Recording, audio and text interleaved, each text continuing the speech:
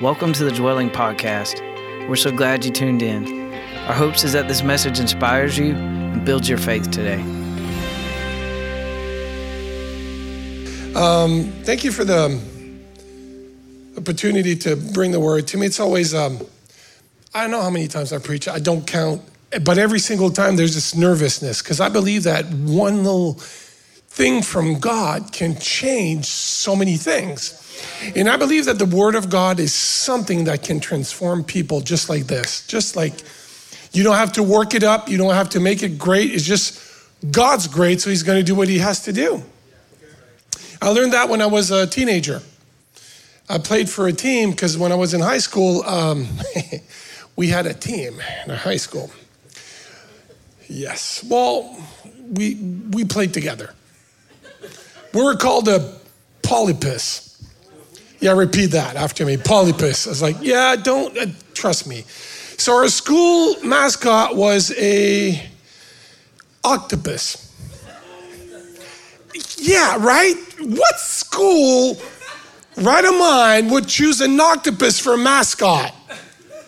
Well, the mascot had holding a basketball and a football and a volleyball and a whatever else. That was our mascot. And then one of the coaches said, hey, Stefan, how about you join our team? I'm like, and then I hear about the colors, green and orange. I know, just the thought of it makes you a little puke. I mean, seriously, and the polypus. But it was my school. I'm like, okay, we'll go there. So we started playing, and playing basketball, and we weren't that great. We weren't really that great. So we're losing by 60 points at halftime. I mean, a real 60 points.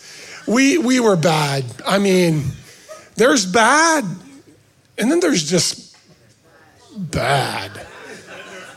And then there's polypus, yes. There's polypus bad. If you look in the dictionary, polypus bad, you're gonna see a picture of us. So it's halftime, the coach gets us together, and we had Ben on our team. Ben only wanted to score points. Didn't care about passing the ball. Right? Then we had Jimmy, and Jimmy just wanted to play defense. He didn't want to go try to score points. And then there was me. I just wanted to be half decent on the team. Can we at least look good? Even if we lose, can we? I was just one of those guys, and we're all huddling up, and our coach is giving us a pep talk. Come on, guys! And here's how my brain works. I'm like, looking at the people on the team, I'm like, what's going on here? We're losing by 60 points. You can do all the hype you want. It's not gonna happen. And he's like, okay, guys, who's the best team? And this is where my brain should have just shut up. It peaked. I said, damn, coach. I actually did. Then the coach went like this, with his glasses.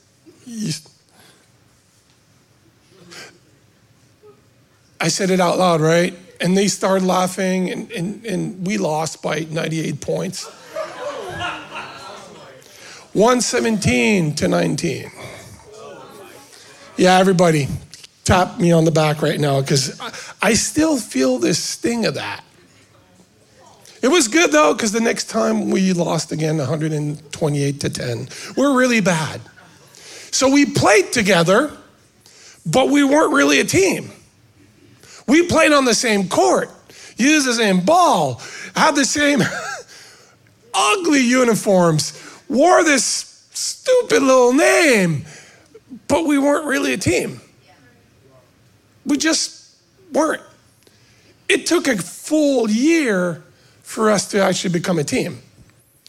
We were still losing, but actually it was pretty decent when we lost, right?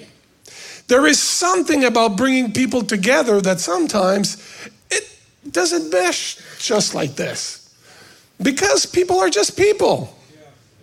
I dislike Ben because he never passed the ball. Even when you're alone, you're like, okay, go for it, Ben. Ben's got the ball. Just do your thing.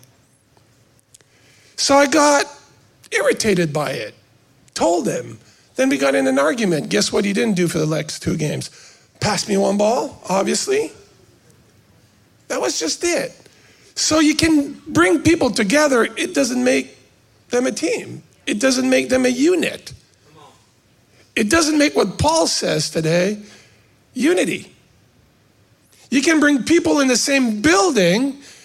It doesn't make them a team. It doesn't make them a unit. It doesn't necessarily bring them to unity. Because we know how it is. People are just people. Oh, he gets on my nerves when he starts talking that way. Oh, we don't say it. I'm doing self-confession maybe, you're right? If it's your case, don't say amen. Somebody might know you're talking about them, right? And then all of a sudden you're like, yeah, this guy I don't like, this girl, I'm like, I don't know. They're nice, they're in church, but if I don't have to say hi to them, I won't. I'm sure none of you are that way. I'm sure. Because all your people are holy and you love people and you know you're gracious and all of that. But sometimes I'm like, you get on my nerves, but I can't say it. So my all my complexion, all my body language will say, I don't like you, but I won't tell you even if we go to the same church. Wow, we went from the polypus to this in 5 seconds, right? All of a sudden it went calm. Yes, this is what Paul talks about today. So for the last 7-8 weeks, we've been talking about what God has called us to be, that he brought us from the kingdom of darkness to this kingdom of light. Our identity is in him, that we are his workmanship, it is so great the work that he has done in us. And then Paul goes on and he starts talking about relationships, how we deal with people from now on. The next few weeks is that. And he starts with this one. So let me read to you chapter 4 of Ephesians from verse 1 to verse 6. I'll be reading out of the NLT, okay? I, a prisoner for serving the Lord. That he starts off pretty rough, right? I beg you. Paul doesn't beg people anywhere else.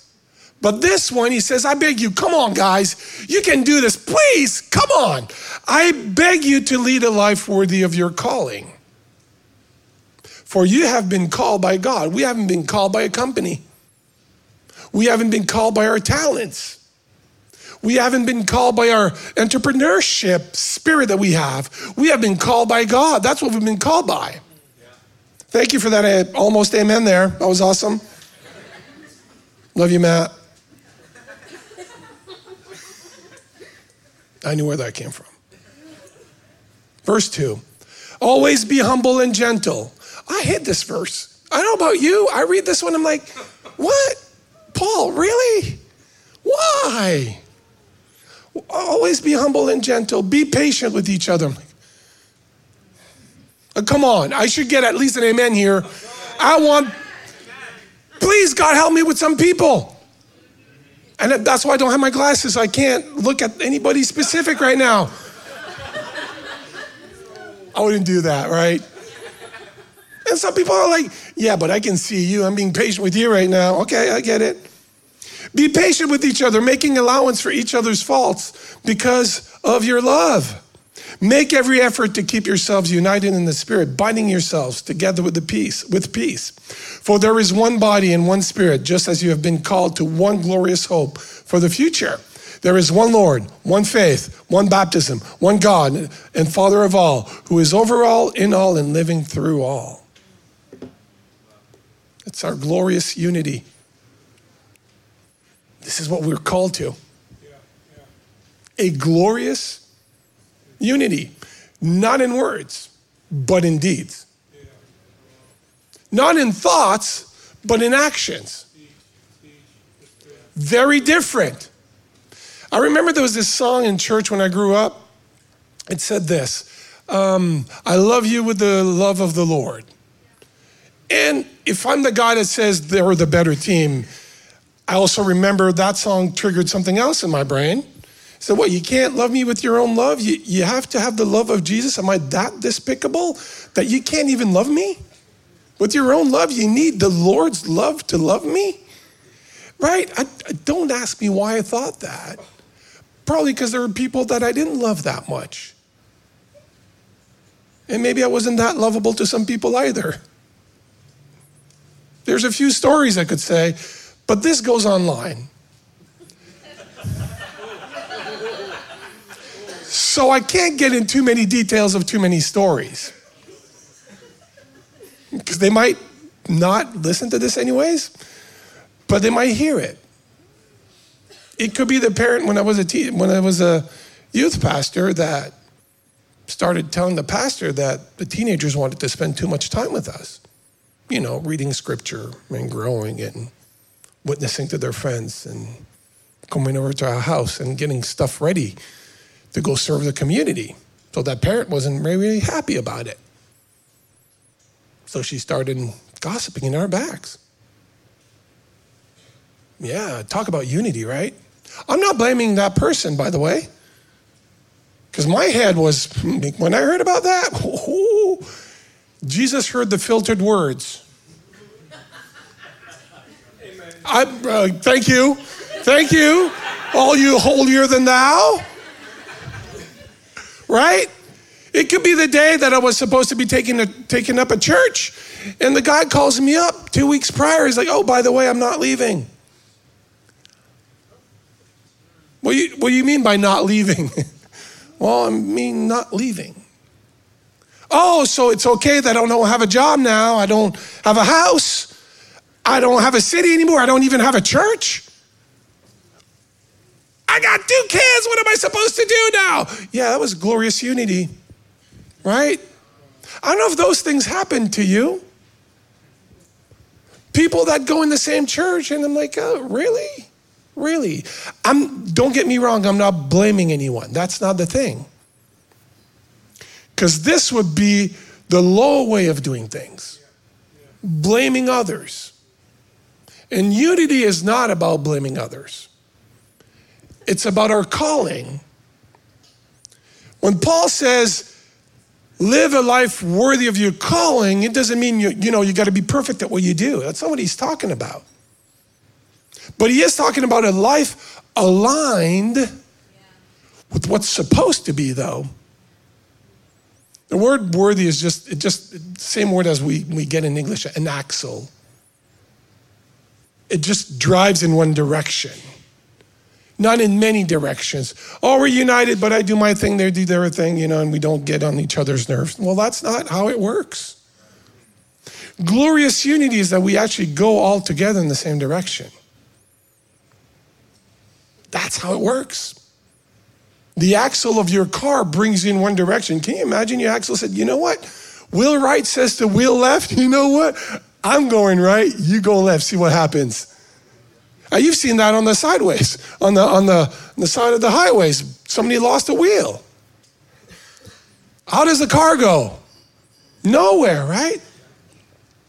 So when Paul says it is our calling, and he said it being united 8 times in 6 verses. I think he's trying to get to a point here. I think he's trying to tell us something very important here. Because I beg you, walk in alignment with how God created us together to be one. Walking together in alignment. It doesn't mean we all agree and we all look at the same thing the same way. That's not it. That's fine. Not an issue. But we've got to be walking in the same direction. Because here's the thing. If unity is our calling, be a life worthy of your calling, the funny part is that Paul says this, is that unity is actually given to us.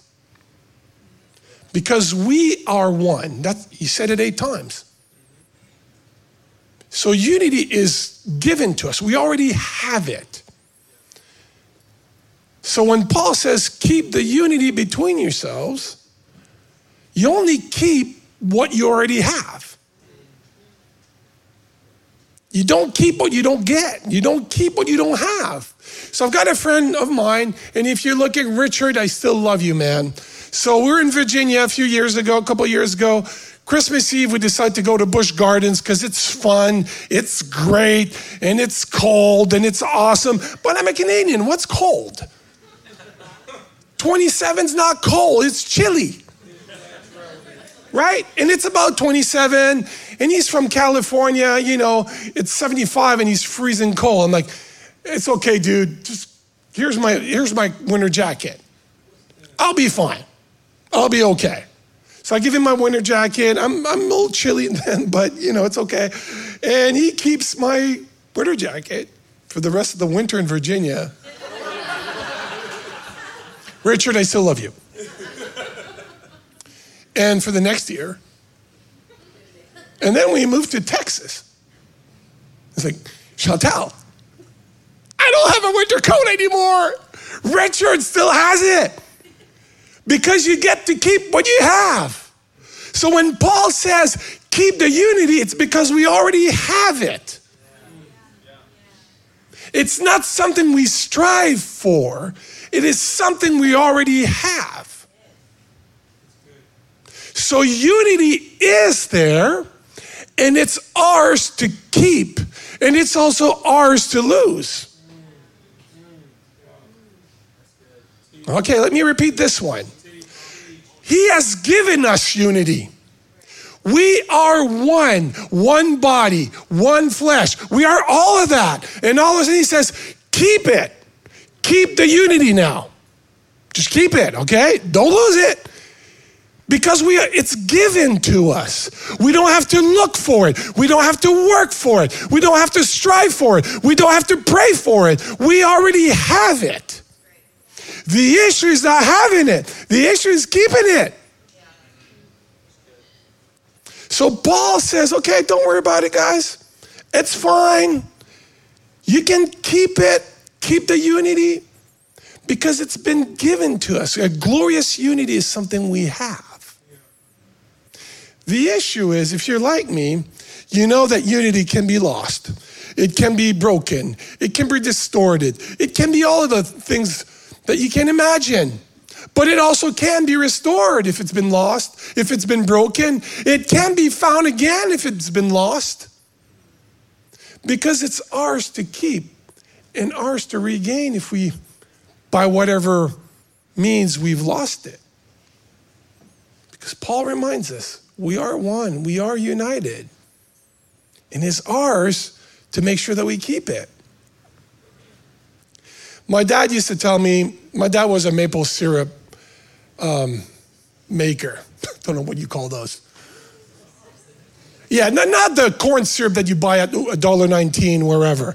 I mean the real expensive thing. You guys know what I'm talking about. This little, they sell it like this for $8. And then you're like, I'm not going to be paying that. It's $8. I'll buy the corn syrup.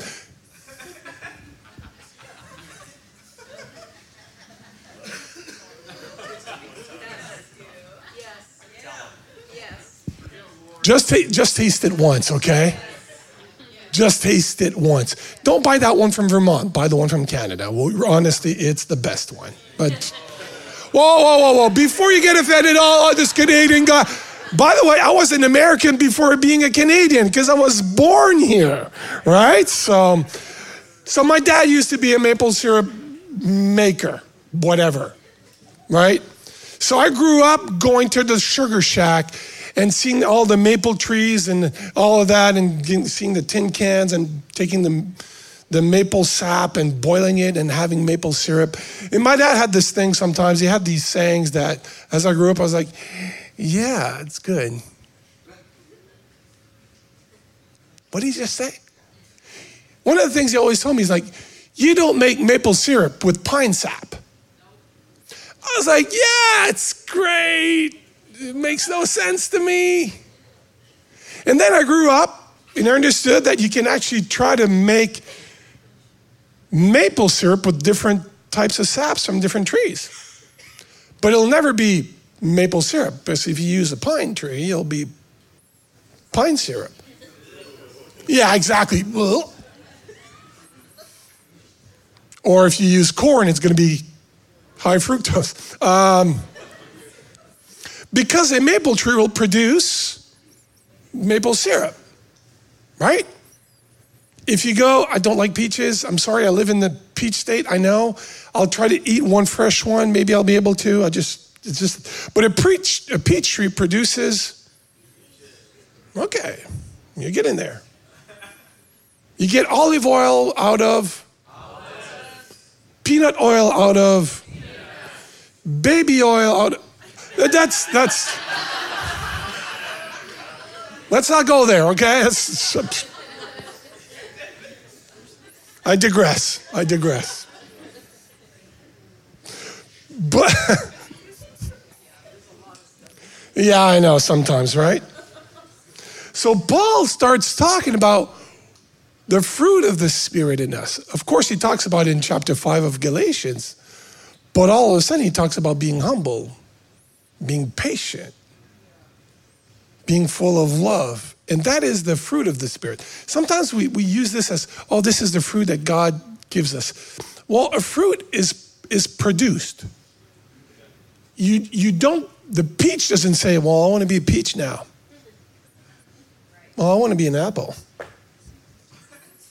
Well, you know what? I don't want to be a peach anymore. I want to produce some maple syrup because it's so good. The peach tree will always produce a peach. So when we have the Spirit within us, the fruit that will be produced will be spiritual fruit. That's how it works. It's not like, I want to have more patience. Then we strive for patience. No. Oh, I want to be more loving, so I strive to love people. No. It's not about the striving, because it's about the submission to what he's doing. Very different, because the mindset changes everything on this one. I try, but Christian life is so hard sometimes. I really want to love people, but people are not that always easy to love. I don't know about you, but I found a few of them that way, right? So it's not about trying more. It's about submitting more to what he's doing in our lives. So that's why Paul goes on that unity is also about submission. It's not about trying to produce something. It's about letting God do something. Here's how he says it. He knows that conflict is going to happen.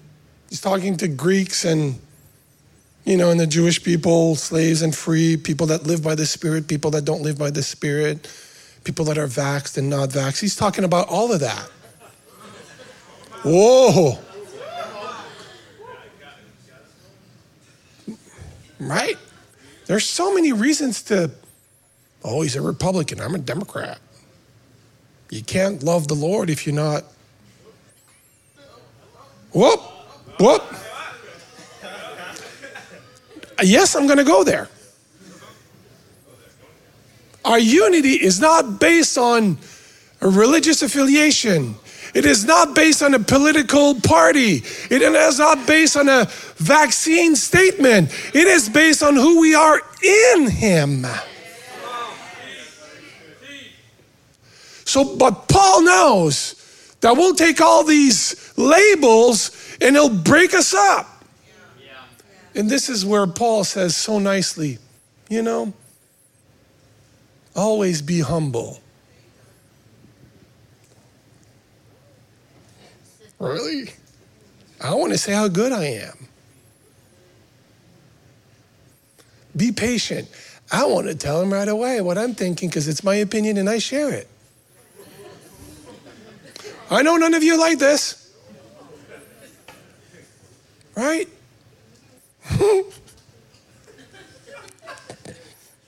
Always be humble. Let's start with this one, okay?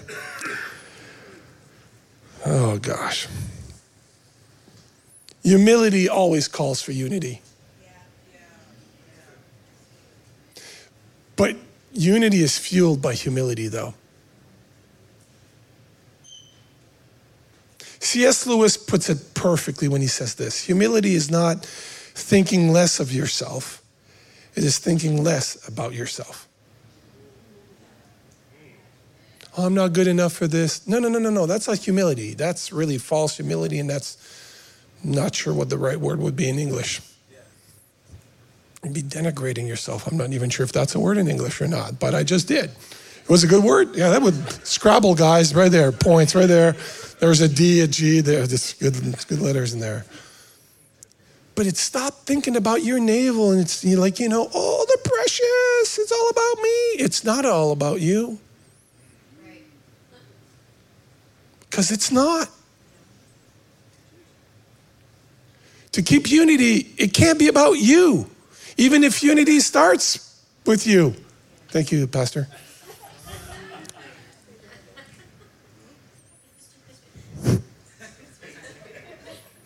Thinking less about ourselves allows all other people to grow around us.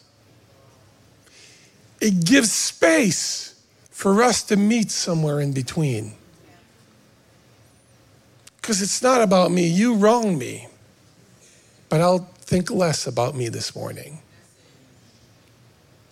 You did this to me. Yeah, they probably did. But humility is about making the space so we can meet somewhere. Because I got to think less about myself a little bit. I don't know about you. That is something that I need to let the Spirit work in me. Because when I'm doing business with people, it's all about me. I want it to be about me. And when I'm in an argument with someone, trust me, I want to win the argument. I don't want to finish second or have a tie. I want to win it. None of you are like that. Spouses, don't answer. Don't talk about your wife or your husband. Don't go there. But that's just it. Unity is fueled by humility. It's not about being right. Oh, this is going to be hard for the next few seconds. I just want to set it up, okay? Because Paul knows what's going on. He's got humans in front of him.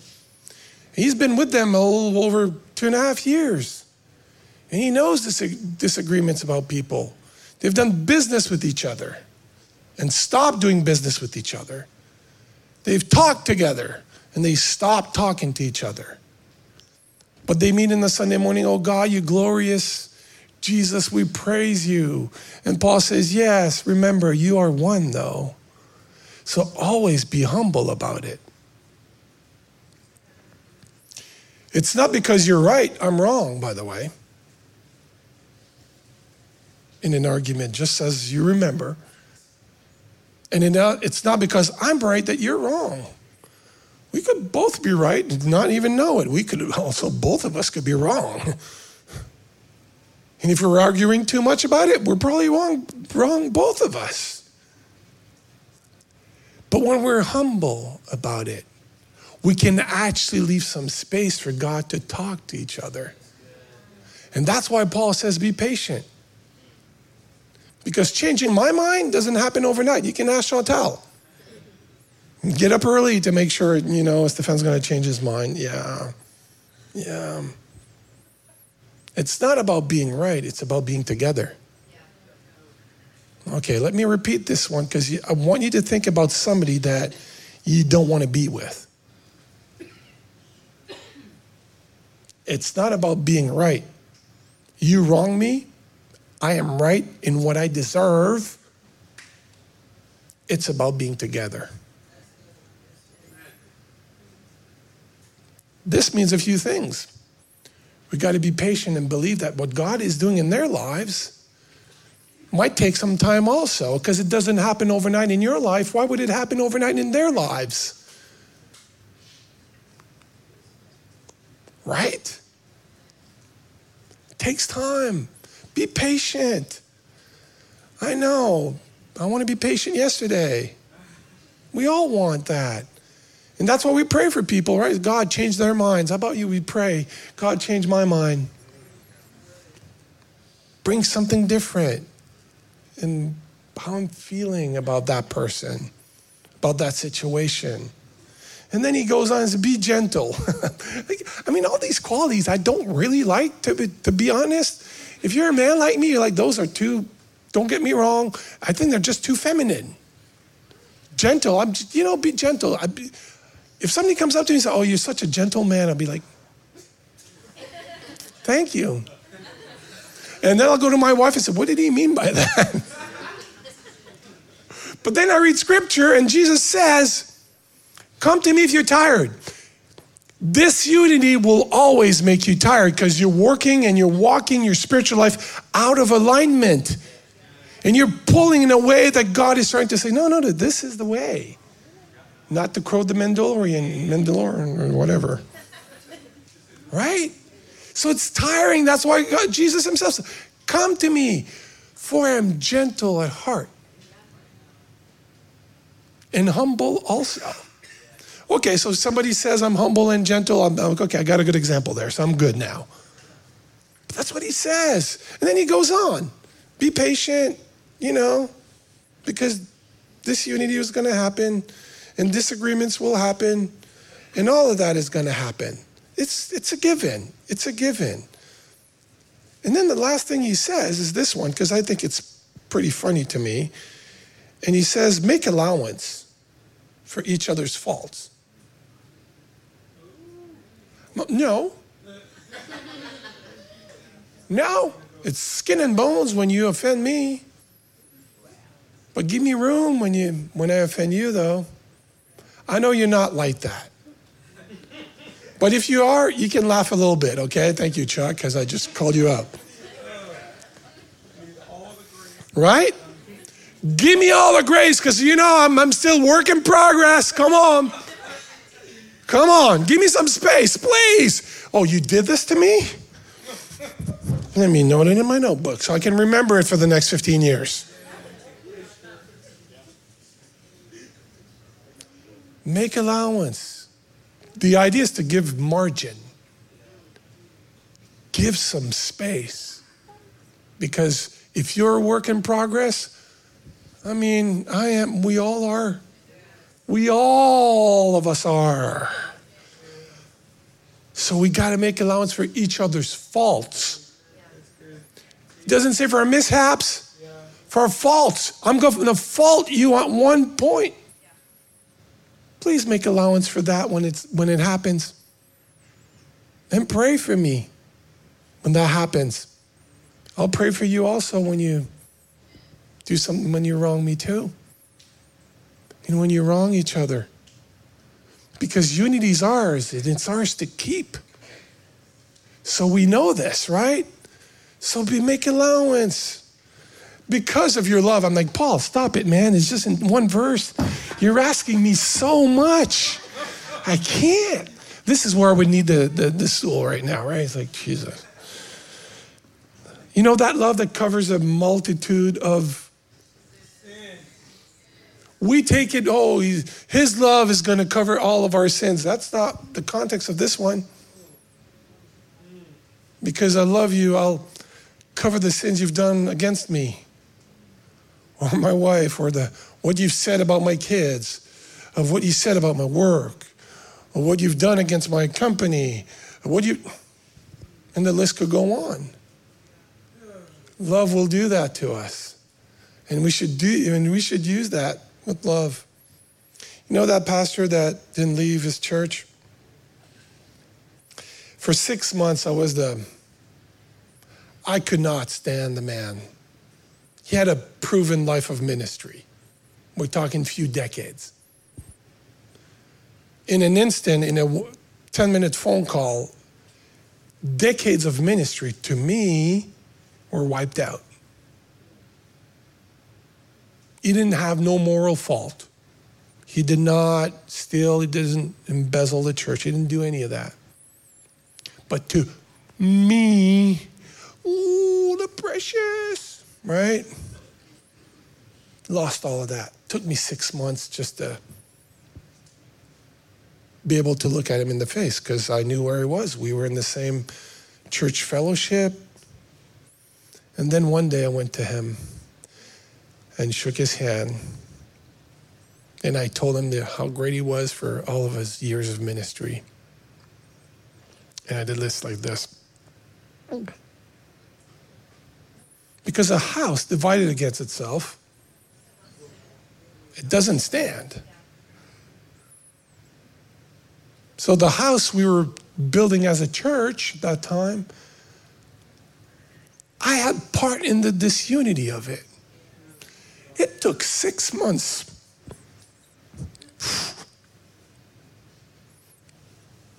Spirit of God just moving and me just submitting.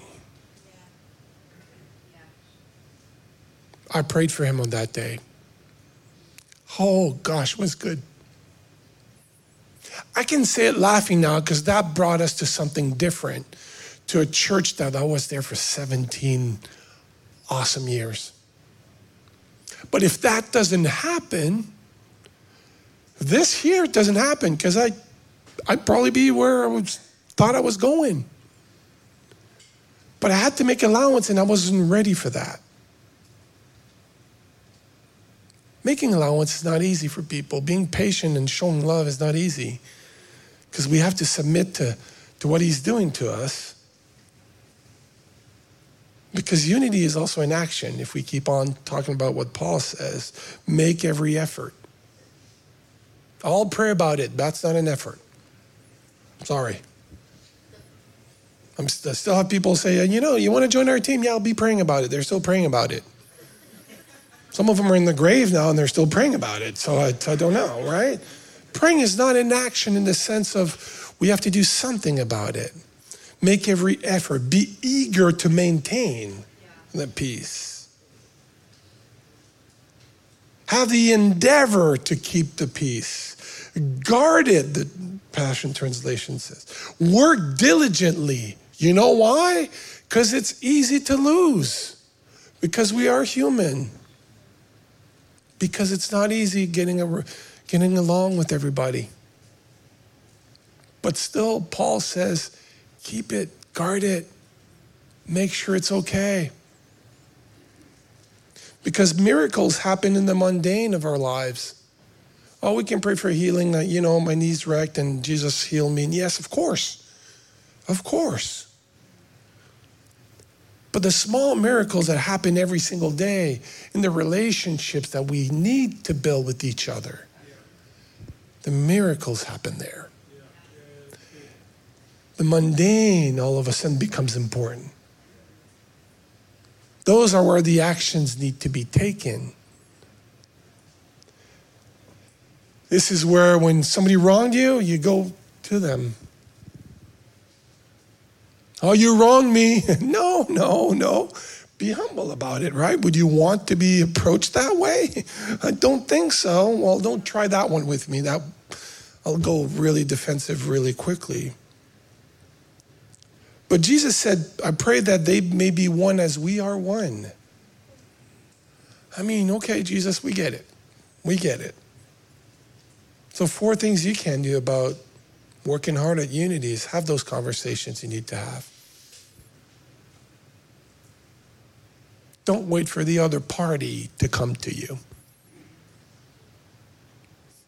Okay, let me repeat this one. Have the conversation you should have. Not in a month. Our unity as a church is at stake here. Oh, he sits in front, I'll sit in the back. Oh, she comes to church, I ain't going. Oh, she likes everybody's pictures, she doesn't like mine, I won't like hers. Ooh, oh, come on, no one here feels appreciation when there's more likes than usual in their pictures, right? Right? But have the conversation this week. Let me use Paul's words. I beg you. That's one thing you can do. That's an active conversation. And before you actually go at the conversation, think about it, okay? So, try to say it the way you want to receive it. Seek to get, and when you have that conversation, the second thing is seek to understand their position. It's going in humble. Try to seek their understanding, not to make your point, but to seek understanding. Third thing, do some listening. Let them talk. This is hard for me. Gotta be honest. Chantal, don't be laughing when I say that. Love my wife, 32 years almost. But still. And I'll say this one, okay? I won't even set it up. I'll just say it. Ask for forgiveness.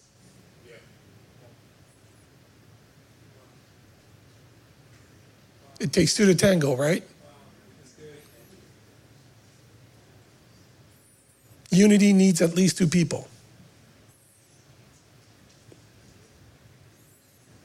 Ask for forgiveness. You know what? I've been thinking ill about you. And God has been speaking to me. And it shouldn't be that way. When conversations happen, healing begins. And when you listen, your disposition changes. And when you start understanding, you can fan the flame of forgiveness. And when you do forgive something that happened in the past, or even maybe still in the present, you can move forward to something else, to a brighter future, or to something else. Because unity brings our destiny also. That's what Paul says, right? One glorious hope. That's what he calls us to. People need to find a place when they come here that is united. World is crazy enough to have a bunch of labels that differentiates them. We can make it together. And then it stems all from our identity. And then I'll ask the band to come up. I want to end up with this one. Not because Paul talks all about how important the unity is. And then he says this, because I forgot to use one word so far. One word that Paul used, and I didn't use it willingly, okay? How many of you would say, this ain't easy, Stefan? I mean, you're asking me to keep united with people. Honestly, I want to show of hands, honestly. Mine is risen too. Okay. Then it's like, okay, God, I'll believe you'll do this in me.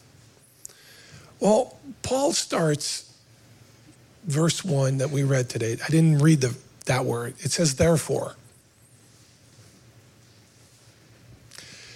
Remember when you were a kid, a seesaw? Right? It's fun, you sit on one end and the other person sits on one end and then you jump. And if you're heavier than the other person, you just move a little forward. You just find the balance. And if you're really nasty, you just, you jump and they're not ready and their butt hits the ground. None of you ever did that? Sorry. Sorry to everybody I did that to. Got long legs. That's what I used to say, right? So the seesaw principle is all about transferring one weight to the other side by using force or whatever. That's the principle of a seesaw.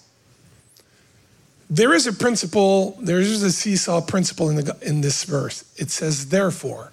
And when you read therefore in the Bible, always ask you this question, why is it therefore? Yes, for those who never heard that one, okay? Why is it therefore? My favorite verse that I've used out of context most of my life is this one. Oh God, you can do whatever I can think or pray or ask. You can do even more than that. Oh, that's awesome. God, I want this. I want that. I want to be able to accomplish this because you can do even more than I can think or imagine. That's awesome. And right? Who's prayed this? Right? Awesome. Jesus, it's great. It's great. That is the last verse before unity.